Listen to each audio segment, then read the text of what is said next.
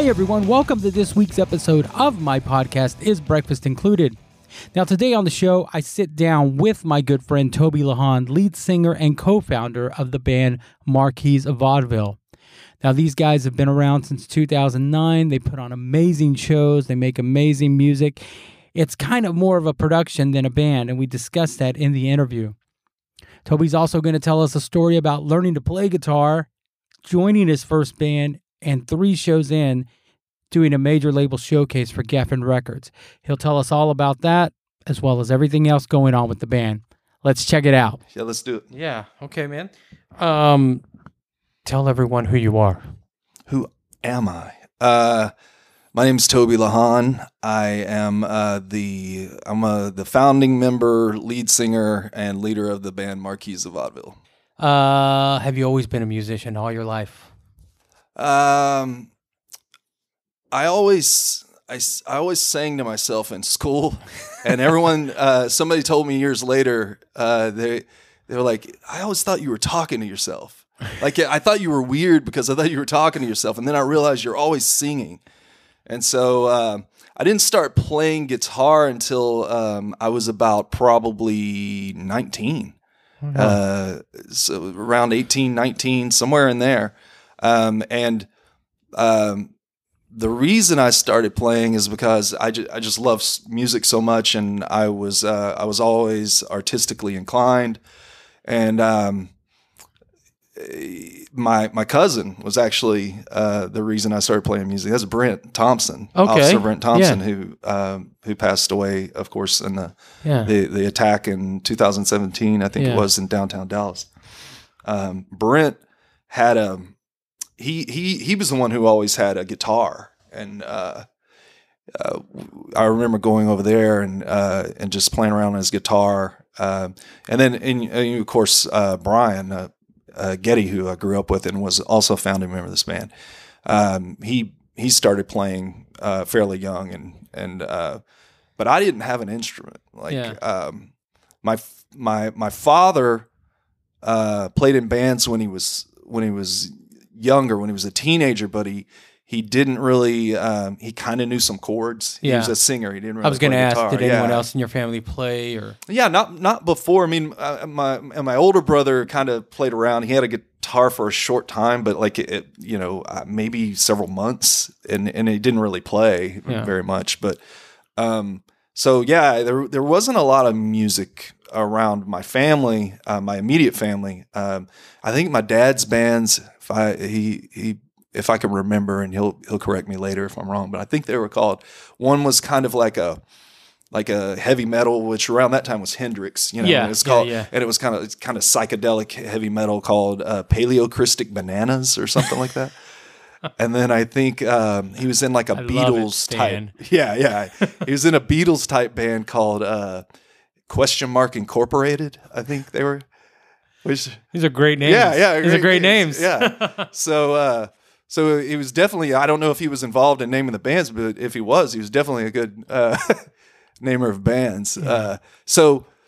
I mean, but my entire life, he didn't play, he didn't really sing, and it wasn't until later that he got involved in my whole family got involved in music. Yeah, you could a lot. It was after me. Yeah, I'm very familiar with your family, and a lot of people in your family are musicians. Your cousin or your niece, I'm sorry. Mm-hmm. Yeah. Yeah, in London. How long after you started playing guitar did you start writing your own material, or did you kind of just play cover songs? Or well, what I did at first is I kind of played around. Like I said, Brent had this guitar, this acoustic guitar, and he basically we would play around on it, and man, this thing, it was a no-name brand. It had the worst action, and I literally at first I had to use my right hand to push my fingers into place and make them, because it was so the strings they had on there were so heavy and the action was so terrible.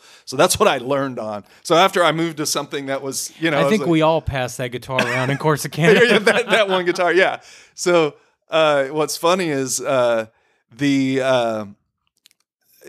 you move on to something else, then you're like, wow, this is super easy. So yeah, it was Brent and I would kind of play around. He let me borrow that guitar, and he was just like, "Yeah, I think he had another one, and he was just like, "Yeah, go ahead and take it." And that's what I started playing on. Okay. Brent basically gave me my first guitar, I mean, Brent he's my cousin, and I grew up with him. I loved him dearly, and so he and I shared the love of music. So I would just learn what I could, like anything, man, anything rock. I would play it, and then I think I started noodling around on that guitar and coming up with my own stuff.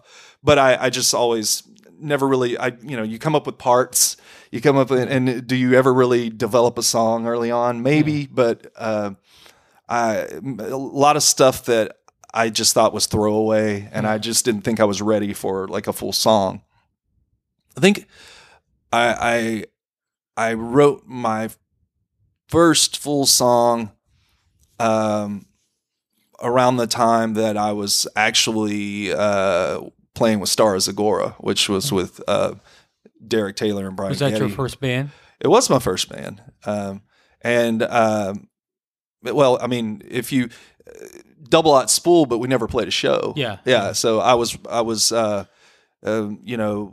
basically, Derek asked me if I wanted to play guitar with him, and I was like, yeah, man, of course I do. And so, I'd been playing maybe a few years at that point, and I said, if you feel that I can do it, and he just said, I see you playing. We go and we sit down in the park and play and whatever. And he's like, I can tell you have the ability. And so he's like, I think, I'll just guide you along. I was green. I didn't know what I was doing.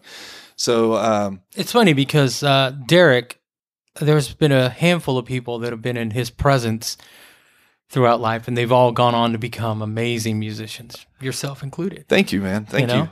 Yeah, the thing about myself excluded. I highly doubt that. I bet you're being modest, aren't you? Yeah, Derek. The one thing that Derek was pretty much, a mentor as far as how to make things happen with music, and how to, even how to write and that sort of thing. And I think the Derek's brilliance, I think his genius is with discipline. Yeah. Because, he wants to figure something out. He wants to learn how to do it. He does it. He just studies and he does it. I mean, guitar, at one point he worked with me at Midway Home Entertainment in the gaming industry, and he didn't know anything about coding or gaming on computers or anything. And he basically studied and learned it all. And then he and I were like writing, we were creating our own games at that point. Like I was doing like graphic design and this little, like super simplistic games. But now he's making a game by himself. It's his discipline that I think he when he sets his mind to something, he really focuses on it, and he works really hard. Yeah. And sometimes at the detriment to other things. But that's generally what happens with brilliance or genius. I feel very fortunate to have been part of his circle for all these years, and even though we go sometimes a while without talking, once we get together, it's just all there. But anybody I talk to and his name comes up, I always say, like, dude, that was the first time I was in the presence of greatness, and I knew it when I was 17. Yeah. Yeah. You just saw it, his discipline, his genius, and people would tell him like, you're gifted, and then he would say, I'm not gifted, I just practice. I put the work in. Worked really hard. Yeah. So, and I think that was, you and I were talking a little bit before. I think that was probably one of the things that when he and I started hanging out, that I never bothered him about guitar. Everyone was Yeah. always wanting him to play for him, and and wanting to talk about guitar and wanting something from him. I didn't want anything from him. I was just just being his friend. And so, I think that's maybe one of the things that kind of drew us together is that he was like, well, that guy clearly he's just. I like him. He doesn't want anything from me. Yeah, he doesn't want me to. I'm not a performing monkey Yeah, for him. yeah, yeah. And so you guys started Star Zagora yourself, Derek and Brian Getty. it was Ray Riandu from Machines of Love and Grace That's that right. we started Star Zagora with, actually, and then we brought Brian in later. So what happened was Derek asked me to play in the band Double Out Spool. I used to go watch Double Out Spool when Brian and Derek played in the band. I would and I think you had Casey on. I would go see Dusu and a lot of local bands. Yeah. So Casey Hess. yeah, Casey Hess. Yeah. What ended up happening is Derek asked me to play in Double Out Spool. We started rehearsing, getting ready to play our first show. And right around the time that we were going to, and if my apologies, Derek, if I get any of this wrong, but I tend to forget dates and things like that. But so what ended up happening was we were about to play our first show. It was booked, and then he got the call that Rob Halford needed a new guitar player from I think it was Fight, right? Yeah, well, at the time I think it was two. Yeah, I believe, and they lost the guitar player. They lost John Five. He went to Marilyn Manson. Yeah. Right. So basically they were looking for someone to fill his shoes, and being that Derek was on Shrapnel and he was known in the shred world, I think they contacted him, and he flew out, and he met Ray Riandu, and Ray is as brilliant as Derek is on guitar. Ray is equally as brilliant on bass. Yeah. And so phenomenal bass player, best bass player I've ever seen live. Definitely, ever been in their presence and watched them play and heard them play. Yeah.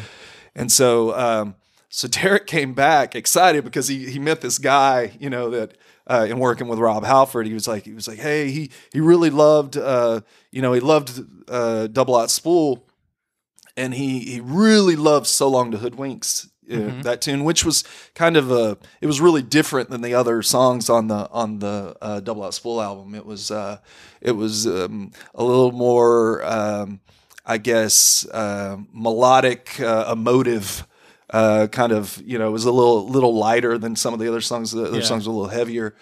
And he was like, I love this. He's like, we should start a band that's just like all this super, really melodic rock. And Derek came back and said they actually wrote some stuff while they were out there. And Derek came back and he was super excited. He was like, hey, we're going to start a new band.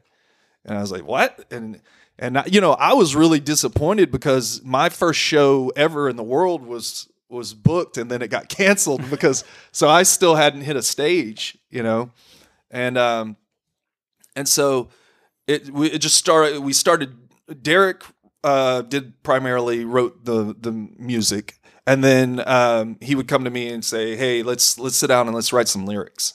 And so he and I did a lot of them. There are some songs where there were a couple songs he wrote all the lyrics, and then there were other songs where most of the lyrics I wrote, but we collaborated on all the lyrics for the most part. So we just started doing that, and we put this one song. We put it on GarageBand. I think it was at the time. I think it was GarageBand. I might be wrong, but it was early on. It was like a music competition thing, and everybody rate your music, and this was late 90s. And so, the weird thing, man, is labels started reaching out to us.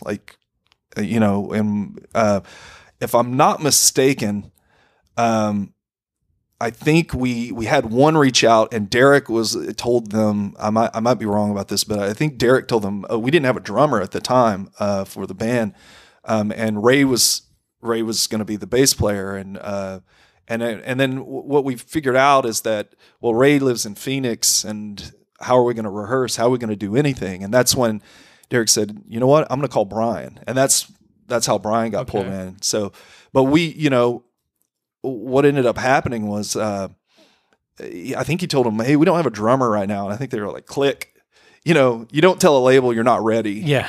And so we learned a lesson there, and then I don't even remember what label that was. Then Geffen reached out, and they were interested in the song Dustbin Parade, and that was the one that really was getting everyone's attention. And so what happened was we had to throw together. We had to get a drummer. They wanted to do showcases, so we were just like, yeah, we're ready to go. And we weren't. Yeah. And we had to get a drummer, get everyone rehearsed up, get Brian playing, in there on bass, and in the meantime, we had sent our like a demo off to Paul Nugent, and Paul he worked with the Nixons, got them signed, Deep Blue Something. He's the manager for Blue October. And he was working at the time, he was working with Sugar Bomb. And so we sent it off to him just to, we're just trying to stir something up, and, we get a call and, from him, and he's like, hey, I want to meet with you guys and talk. And so we went and talked to Paul, and he, like, one of the first things he said, he's like, look, I have to apologize. And he said, I threw, your demo came through, and it was unsolicited, and I just threw it in the trash. And he said, luckily my secretary came through, or grabbed that stuff out, and she listened to it, and then she came back to me and put that back on my desk and said, I think you need to listen to this.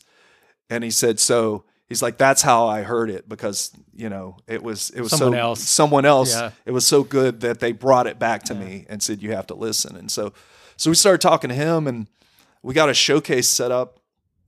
And here's the crazy thing is that, like, we did a showcase for Geffen Records at the Viper Room in LA. And I think it might have been my third show I'd ever played in my life. That's what I was going to say. It's like growing up with Derek, like early on, he had some notoriety. He auditioned for Armored Saint. He went out and did the Rob Halford stuff. This being technically your first band, how did it feel from being in your first band to immediately being thrown into showcases and such for major labels? Because I remember that time very well. I remember the phone calls and what was going on. I didn't know that was your first band technically, but how did it feel for you? Was it overwhelming? I was like, oh, is this how it is? No, I mean, I knew, I'd heard this, I knew the struggles of artists, and I knew I was really lucky, but at the same time, it was just hey, when that was booked, when that showcase for Geffen was, it's like sink or swim. Yeah. Like you just you have to do this. Like you're going to have to step up, no matter how ready you feel you are. You're going to have to work and make sure that you're ready for it. So Paul threw together, like he's the one who told us, he's like, you can't go do that. Can't be your first show. Like, because it was gonna be. Yeah. And he threw like a couple of shows together. Like, I think we played with like Sugar Bomb to get you some stage to get us some stage experience, and then he invited like all his bands and so it was, he had bands on the stage that were already known, and so we were just kind of thrown in there, and it was mainly musicians who were at like the first couple of gigs, and we just befriended Sugar Bomb, and we played with them a lot, and the musicians seemed to just love it, so that was kind of how immediately we were just like thrown into it, and we were just kind of making it happen.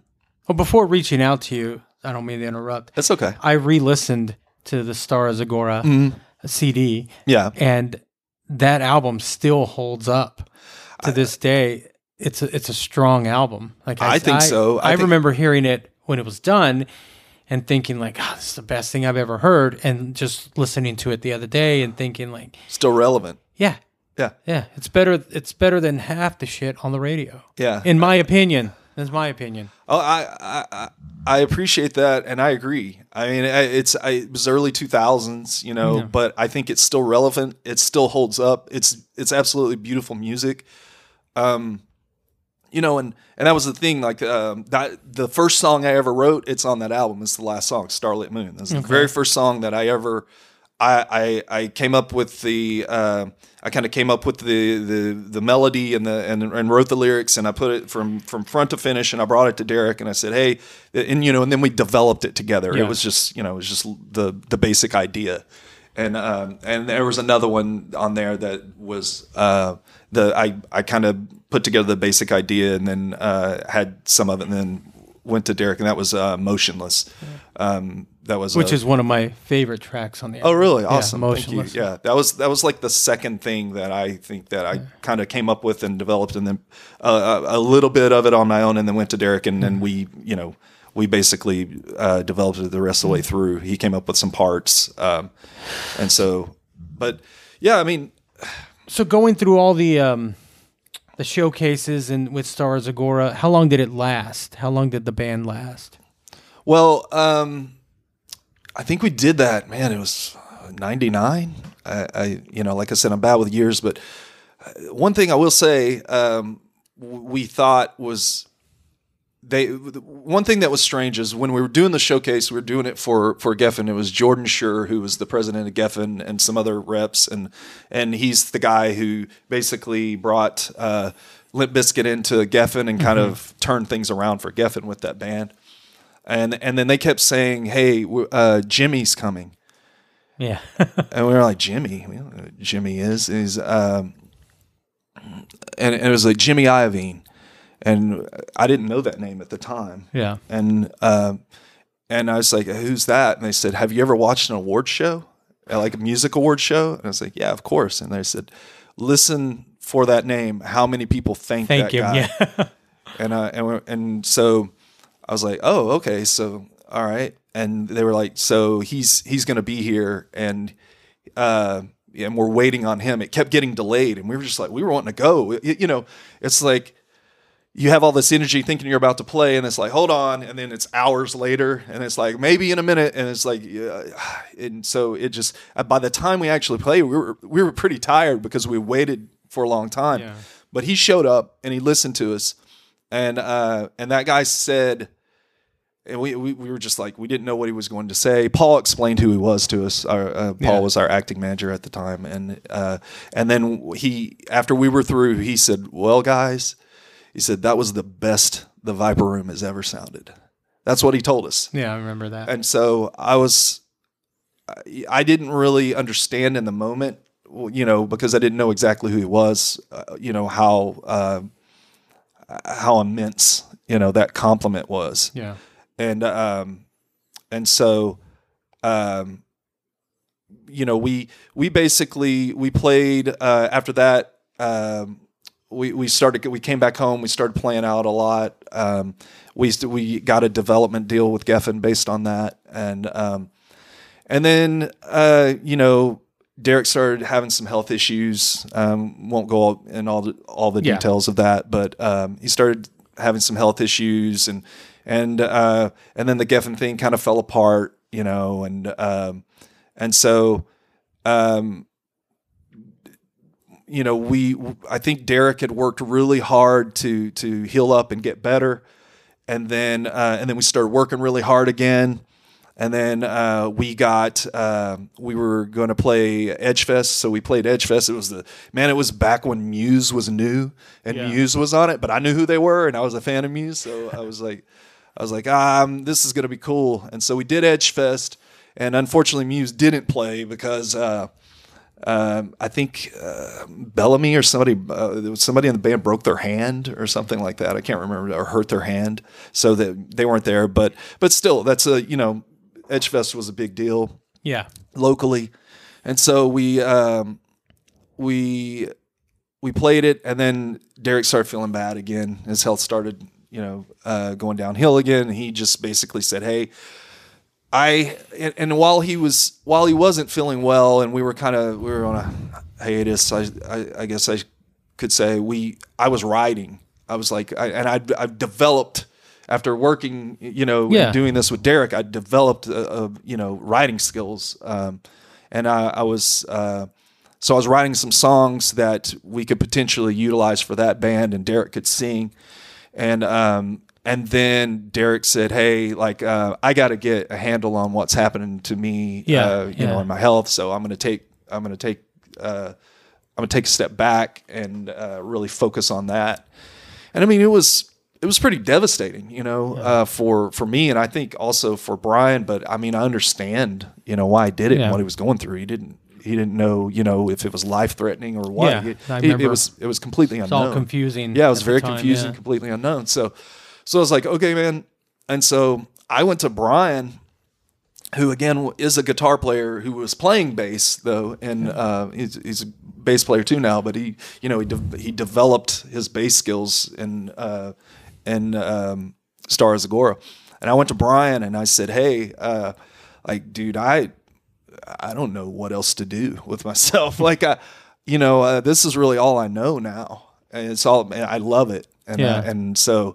I don't want to try to do something else. I want to do this. This is what I want to do. And I said, I wrote these songs for Stars Agora. Why don't you and I, if you want, if you want to come along for the ride, why don't we start doing it ourselves and put a band together? And I said, I can sing. I was singing backups in Stars Agora, and playing guitar, but I said, and I never fronted a band, know? And I said, but I can do it.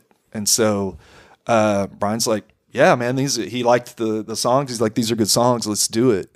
And so I think that was in around 2005 or so, 2004, 2005. So I think that Stars Agora just had like a run from like late 90s to 2004, if I'm not mistaken.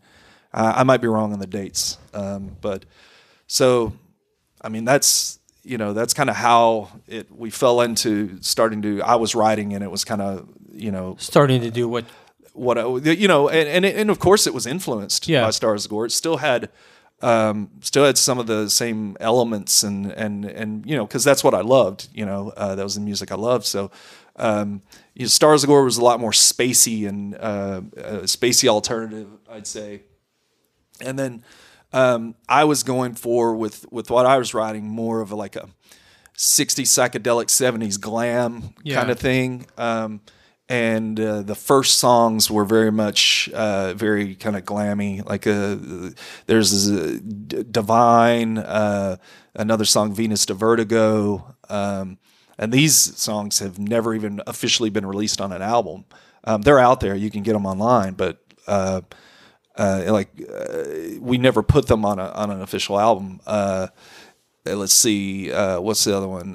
Every Day Forever. And then we wrote a song called Bright Star Hope, and we recorded it. And then I was like, all right, that was kind of the time when I knew when Bright Star Hope was finished, it was like, we've got something here. This is cool. It's got a little bit of the Beatles in it, has a little bit of Zeppelin. But it's our own thing, We just took all our influences and kind of did our own thing. So Marquis of Vaudeville was your second band.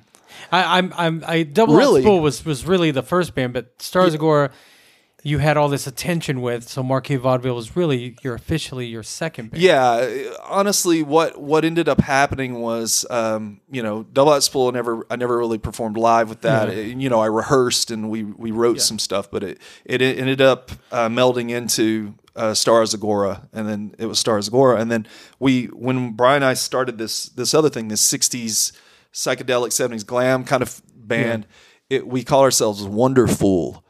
FOOL, and we ran with that for a little while, and it wasn't until we had this certain lineup, and then we decided grab some water. We decided to we were getting some new members, and then we were getting the new members. We brought in Philip Helms from he was the drummer for The Vanished. Yeah. He was the founding member of Marquise, when the official Marquise of Vaudeville band. We brought them in, and we're like, all right, we've got these songs, we're going to do something different. I think the reason we decided to change kind of the name and the image and everything is because I put together this song. I wrote the basics of this song called An Ordinary Day. And it's got, it really has this kind of old world feel to it. It's kind of creepy and dark yet playful. Yeah. Much in much like the work of Tim Burton or Danny Elfman, it was really cool. And I was like, I really like that. I really like the how this turned out, and I want to write a little more, like this. And so that's what ended up happening. We had new members. We had this new kind of direction as far as the music was going. Yeah, a new vibe. Yeah. And so, and I already, I grew up in Corsicana listening to The Cure in my room, reading the Crow graphic novel. So I was as goth as you could be in a small town in Corsicana, but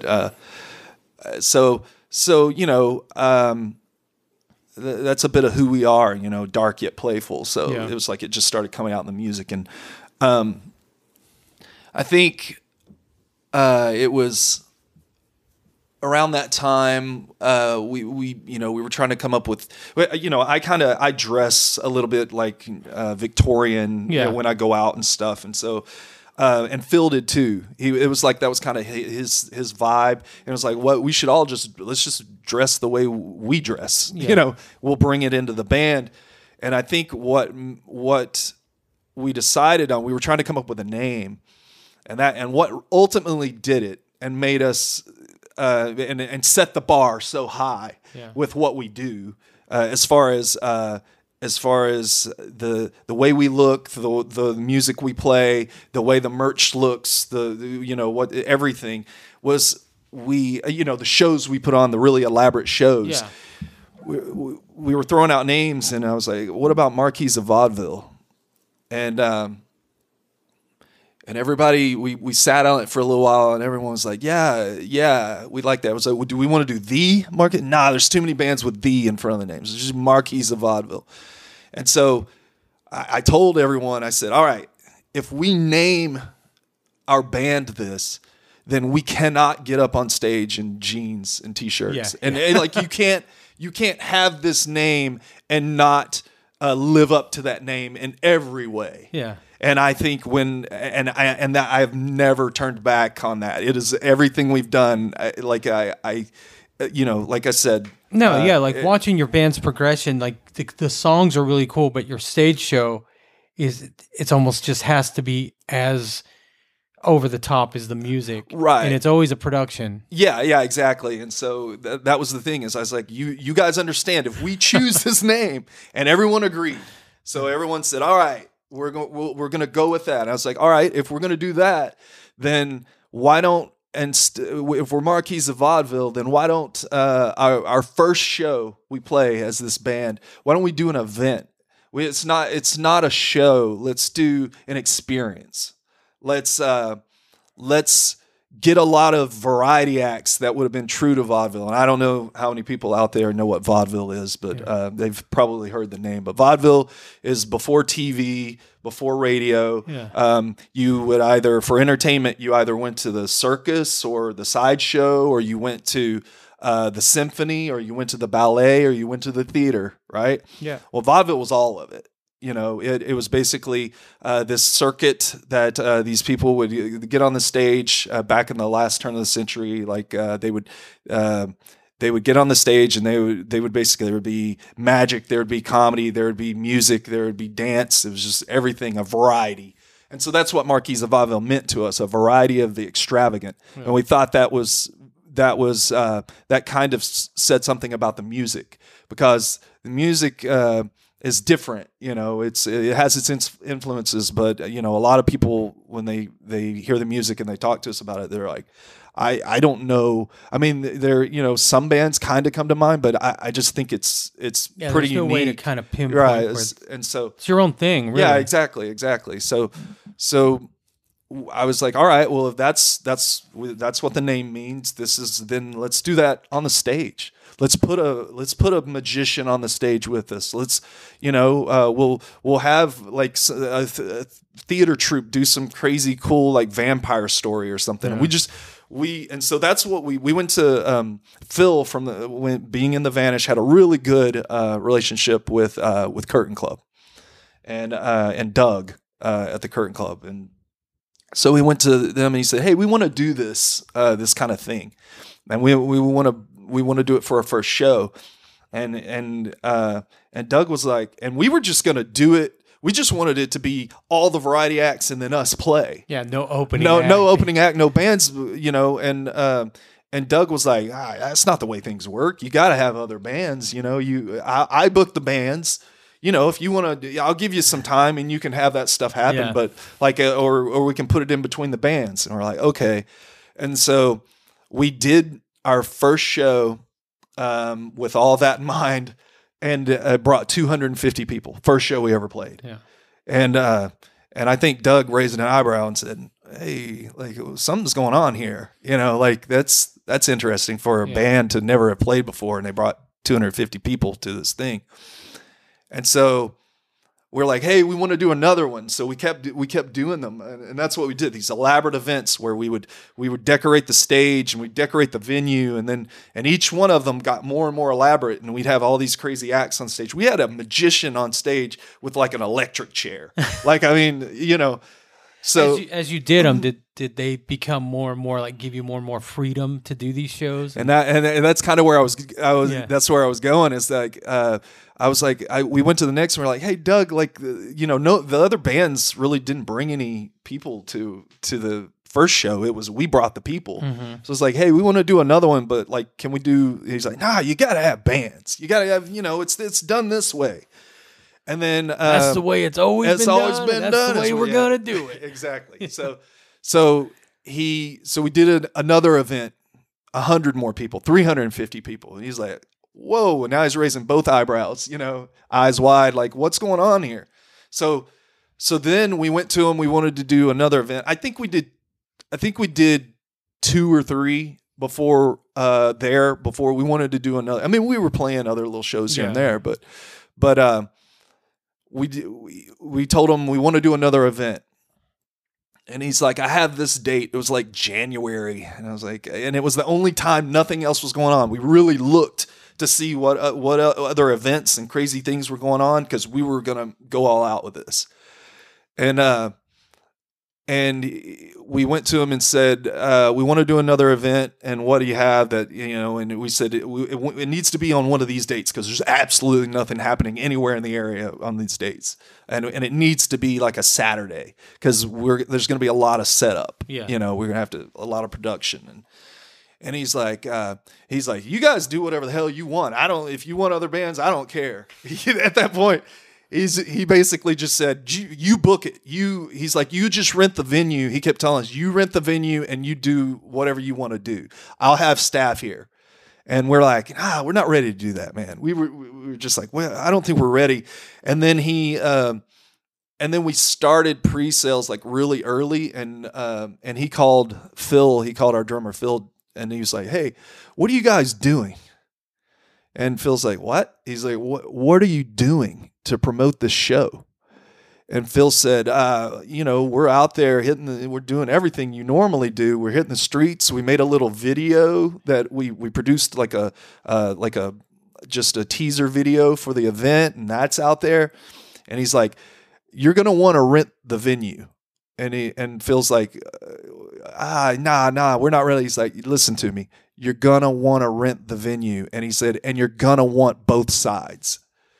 And and so he wanted to do, you know, Liquid Lounge upstairs and downstairs, and Curtain Club upstairs and downstairs. And we're like, there's no way. But he was like, you want to do that, because he said at that point it was months away, and we had already like pre-sold like 250 tickets. And he said, he's like, national acts don't do that. He's like, I can't get people to buy tickets in advance. That's why I'm asking you what you're doing. Yeah. And he's like, we're just, you know, we and, you know, the idea was create a sense of intrigue and mystery around the events. You know, not exactly, don't tell them what exactly is going to be there, but just, I would always write like this kind of Carnival Barker, like introduction for all the acts and the way it was all written. And that's one thing I pride myself on, is my actual, not just composing music and writing music, but writing. Yeah. And so I would always write this, create and come up with this idea of how we present it. And the way we presented it was in a mysterious manner to make people think, what is this? I want to know what this is. And I want to go. And so that was what we did. And man, I didn't know what to expect. We were shooting, you know, I said we did 250, we did 350. And you know, and Doug was finally like, you don't need any other bands. You don't need, we just rent the venue. Like, you're going to need both sides. And that's all we knew. Yeah. And we knew that to break even for everything, I think we had to have like 400 people. I think, you know, with what we were paying out, because we always pay the other acts, you know, it's, you know, and we had to pay for all the, so this one was a Wonderland, like a Twisted Wonderland themed event called A Clockwork Wonderland. And we literally got decor to decorate both sides, upstairs and downstairs of that. I mean, and you know, not just going out, like, we don't have all the money in the world, but frugally, like, and figured out these ways to like get artists to create it or friends to help, you know. And so, so I think the day we put that thing, the Wonderland event, Clockwork Wonderland, together, I think we had like 30 volunteers like to help make it happen. Yeah. And because you only had that day to get it ready. We only had that day. Yeah. And I think they let us in the venue at like 7 a.m. or 8 a.m., something like that. And literally, I was up on a ladder putting like the last thing up as they were letting people in the door at like 8 p.m., I think. I think it started at 8 and ended at midnight. And so we had to fill, you know, that much ourselves. And so, but I mean, dude, we built when you walked in, first of all, I'll say this. We were shooting for 400 people, and when we got to the venue, there were people at that side door. They were, I mean, when I went out at one point, I had to go to the car and get something, and when I walked out of the venue, there was a line wrapped down the block past where Galaxy was down. It just went around the block, like, just of people waiting to get in there. And I was like, holy shit, like, what have we done here? Like, because we already pre-sold, you know, hundreds of tickets. I was like, how many people is this? And did they pre-sell, or are they just, you know, going to try to get in at the door? And it was just, I didn't know what was going to happen. And then they started letting people in around, I think it was at 8. They're like, we can't hold them back anymore. We got to let them in. And we had built like the you know, that walkway in Curtain Club, right? And you walk in that side door. We made that a rabbit hole. We put all this builder's paper up and put like, we had low-lying fog. So we made it like you're going down the rabbit hole. And the whole thing, the entire venue was decorated. We had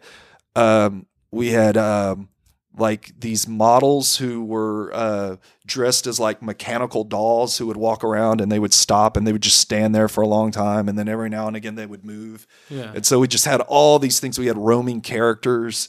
We had you know, anyone, we had all the characters from Wonderland. We had friends and actors portraying those characters.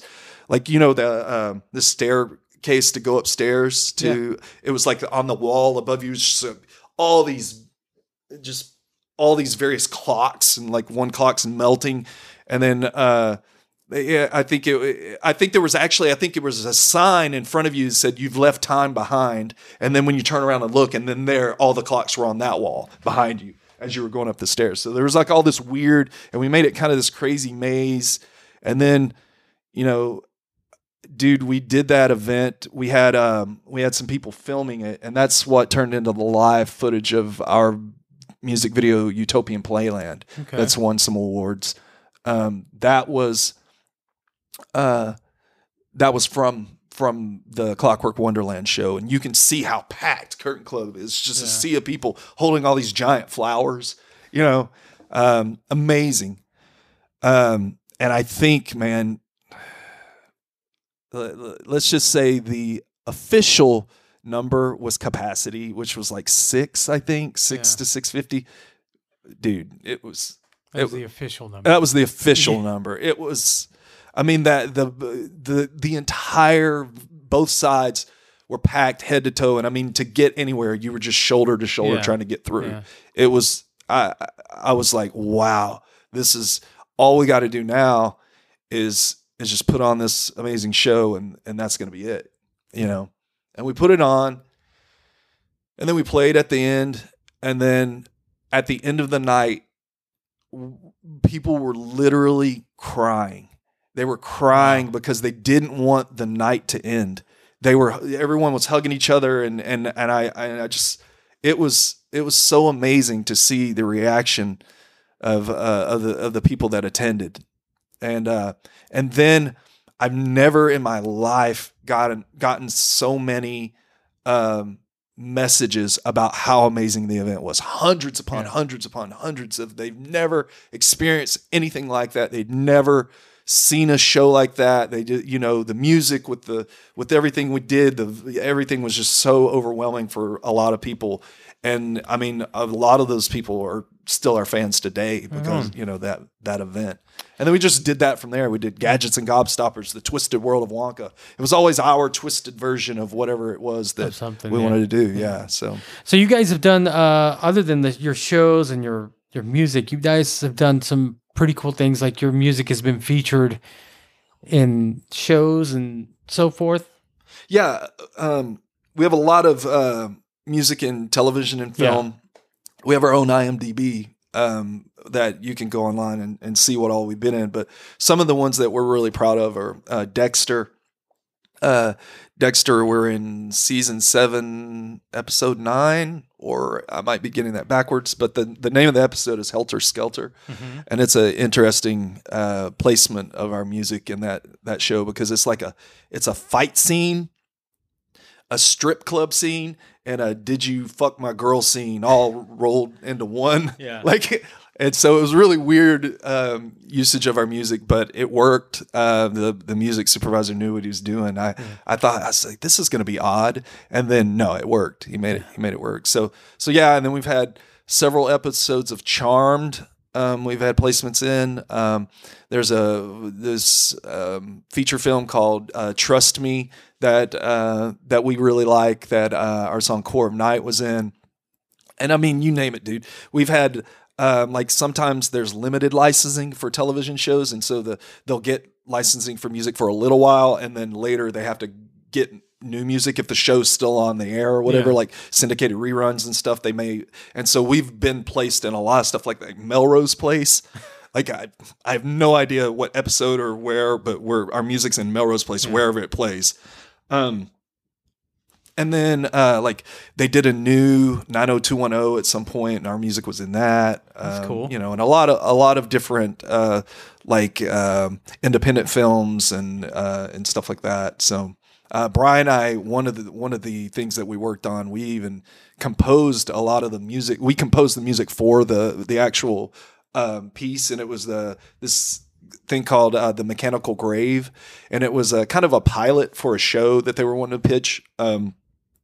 By director John Keys, and John Keys is he works with a lot of different big names, and he's a great director. But we composed all the music for The Mechanical Grave, and then we utilized a lot of that music as orchestral music, kind of in the vein of Danny Elfman. So we utilized a lot of that on our first album as segues. Okay. Yeah. So all those little orchestral segues, those were all actually for like a pilot kind of short film thing for a television show. So. Right on, man. And we all know what happened last year in March when everything shut down. How did you guys handle that? Man, Were you working on anything at the time that had to come to a stop? Were you touring or yeah, we were on tour. what had happened? Yeah, we were. It was March. We had planned this tour for March, and we had several big events out on the West Coast and on the way, and so we were. That's where we were. We had played the first show, and things weren't bad yet, and there wasn't a panic yet. There was still toilet paper at that point. Yeah. So I think we played that first show. It was amazing. It was at this thing called Wild Wild West Con, because we do a lot of, not only do we play venue shows, but we do a lot of special events. We play a lot of pop culture conventions because,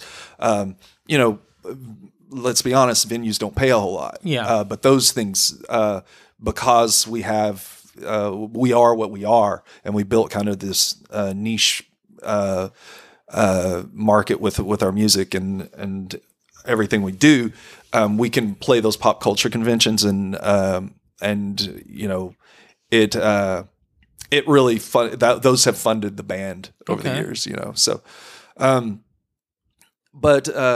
we played one called Wild Wild West Con, and that was at the old Tucson Studios out in Tucson, and that's where they filmed some of Tombstone, and a ton of Westerns over the years, but Tombstone, that's the one. Right, that's the one. That's the one that matters. So yeah, the church scene where the couple's getting married and then they come, the cowboys come, and that's there. That church is there at the studios. So we played there. It was amazing, phenomenal. A ton of people loved us, and then we were getting getting on the road to head to the next stop. There were just whispers of what was going on at that point, with COVID. And then our next stop was in California. So we get on the road, we get to California, all the news started hitting. We were there, we bought some tickets to go to do some things, like we were going to go to Universal, etc. And the very next day after buying that, all of those things closed, the shows canceled. And we were scheduled to be out there for a while. I was like, well, what do we do? Like, there's nowhere to go, and it was early, so we didn't even know. Like, they were talking about closing down state lines, and and so we were like, can we get home? And so we kind of, and we were in just staying in this little apartment there, and it was like, well, everything was unknown, like no shows, like, one of the members' mothers sent us extra toilet paper. She was like, toilet paper's gone. And we're like, what? Because we'd been driving and, and so we'd been reading and stuff. But like, when you're on the road, you don't, seeing things start like that start happening. People start panicking, start grabbing everything. And then you're driving, So, I mean, everything closed down while we were out on tour. So we ended up coming back home after playing one show. That was, and then what we did in the meantime is I was working on some new music, planning some new videos. The last two videos we did for We're All Mad Here and The Enigma Men have been immensely well received. I mean, they have been selected and won accolades, over 20 accolades all over the globe. Wow. For those videos, and we did those videos ourselves. Geneva and I directed them, and edited, and we filmed them. We had a little bit of help with some camera work from some friends that do that for a living when we're playing live, or when we're playing in the videos. But for the most part, it was independently done, from the frontwards to backwards. And so we started planning. That's what I was doing, like working on ideas for new videos. Because again, we keep Marquis of Vaudeville, that name, it haunts me. Like I'm like, it has to be on the level. Everything You can never half-ass anything. ever. And I mean, and part of that came from, working with Derek. Yeah. He, it was one of the things he's like, we don't get on stage until we're near perfect. Yeah. And that always stuck with me, and I was like, all right, I mean, that's something that I can get behind, like striving to just be the absolute best that you could be in your craft and anything you do. Yeah. And with any of his bands, I never heard whenever someone would say like, we have to go to practice, he would always say, we're going to go rehearse. Yeah. You practice on your own. Yeah. You practice on your own. We rehearse with the band. Yeah, exactly. I mean, and that's a lot of people, people that claim to do this and are the musicians and or whatnot, they that's something that people don't understand. A lot of people don't understand that. You practice on your own, and then it's time to rehearse. You come in, bring you bring you're prepared. You've prepared your part. You don't come to rehearsal and learn the part. No. So yeah. So a lot of preparation, a lot of planning, a lot of hard work, a lot of dedication. Yeah. And so, I'm grateful to have worked with him and that be his mentality, because it instilled that in me and what I do now, Yeah, and your absolutely. band is cool, man. Like, I've always loved your band. Thank you. I love you and Brian dearly. Brian is quite possibly one of my favorite people in the world. Yeah. I've known you we're all from the same town. Yeah, so, we're all from the same town. So to see all your success, man, it always makes me happy. Thanks, man. Thank you. Yeah. I know you're always pushing this band, and you can see the how hard you're pushing it. And Brian as well, like the both of you. Yeah. But, when you would write those things that you were talking about earlier, like I'd read them and go like, what the fuck is he talking about? That's what I wanted. But it was all part of this production you guys are doing. It's not a band, it's a production. Yeah, it was, it was just my vision, for what I wanted to see out of us. Because, and when we bring people in, you lose members over the years. We've been a band. We've been this band since 2009. Yeah. And so, people have come and gone. But, I always expect a lot of them, because, we've already built this, and it wasn't built on just like coming in with some kind of lax attitude. Yeah. Well, I'm just going to come in and ride coattails. And no, I mean, it's hard work. And anyone can do this if they work hard and they dedicate themselves to it. They can do it, So, but it does take dedication. It's not given to you. And that being said, what I said earlier, like I know that you and Brian have always been the constant in this band, and I don't think it would be this band without the two of you. No, well, I mean, definitely wouldn't have happened. Yeah. Brian's taken a step back from playing live. We still work with him. He rehearses with us. He just won't go away. He just can't get rid of that dude, man. I think I've known him since first, second grade, somewhere in there, and I just can't get rid of Brian. Yeah. I remember. I think. Did I win a Chris Star at his birthday party? If you know what that is, like I think it's an old action figure. So that's what's funny is Brian started playing guitar, and back when we were friends, and I wasn't involved in music in any way, but I do remember one time. I just singing to myself and loving music. Yeah. I remember I went over to Brian's, and I can't remember what song, man. He had the Kiss albums up around his room. Yeah. And Brian was playing. He was playing something on guitar, and I just started singing. And he was like, I remember Brian saying, "Oh, you sing pretty good. We should start a band." And we were like, maybe 13. I don't know. Yeah, I think I met him when he was like 15 or 16. Yeah. So he was already a shredder when I met him. Like he was going into that. At that point, he wasn't shredding. He was just like he was learning. Yeah. So yeah. But and the thing is that Brian and I have always been friends, but we kind of we in high school, man, we didn't have any classes together at all. So we lost touch a little bit. I mean, if I see him, if we'd see each other, he was like, hey, we always were friendly with each other, and I would get in he worked at the pizza place there locally, and I would I'd jump in his truck. He's like, check out this demo, and it was him playing. He'd let me hear it. Yeah.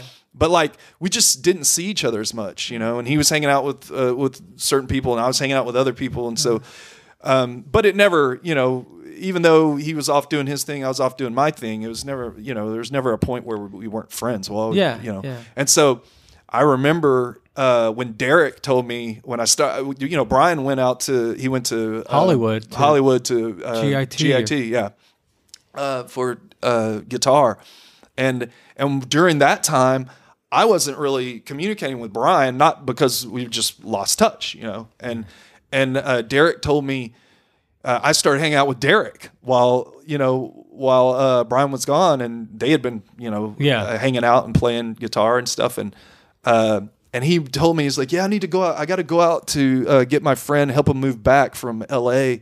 And he's like, Brian Getty. I was like, Brian Getty? I was like, dude, I've grew up with Brian. I was like, Brian is one of my best friends in the world. Yeah. And so it was really weird that we both knew him, but we didn't know that, and so, and then he when he came back, it was like nothing ever changed, and I would go, like I said, they were in Double Out Spool, and I would go watch them, every show I was there. When he came back, he came out to Denton to hang out with me, and there was another guy that I worked with that went to GIT, and I wanted him to meet. Oh yeah. And this is a funny story. I can't remember the cat's name, but I introduced him, and that guy goes, oh, so you went to GIT? And Brian goes, yeah. And he goes, what'd you take? And, what did you study? Yeah. And Brian goes, I studied mainly jazz. He goes, I didn't do those dumb rock classes. He goes, what did you do? And he goes, I did the rock classes. The dumb rock classes. And right. Brian just,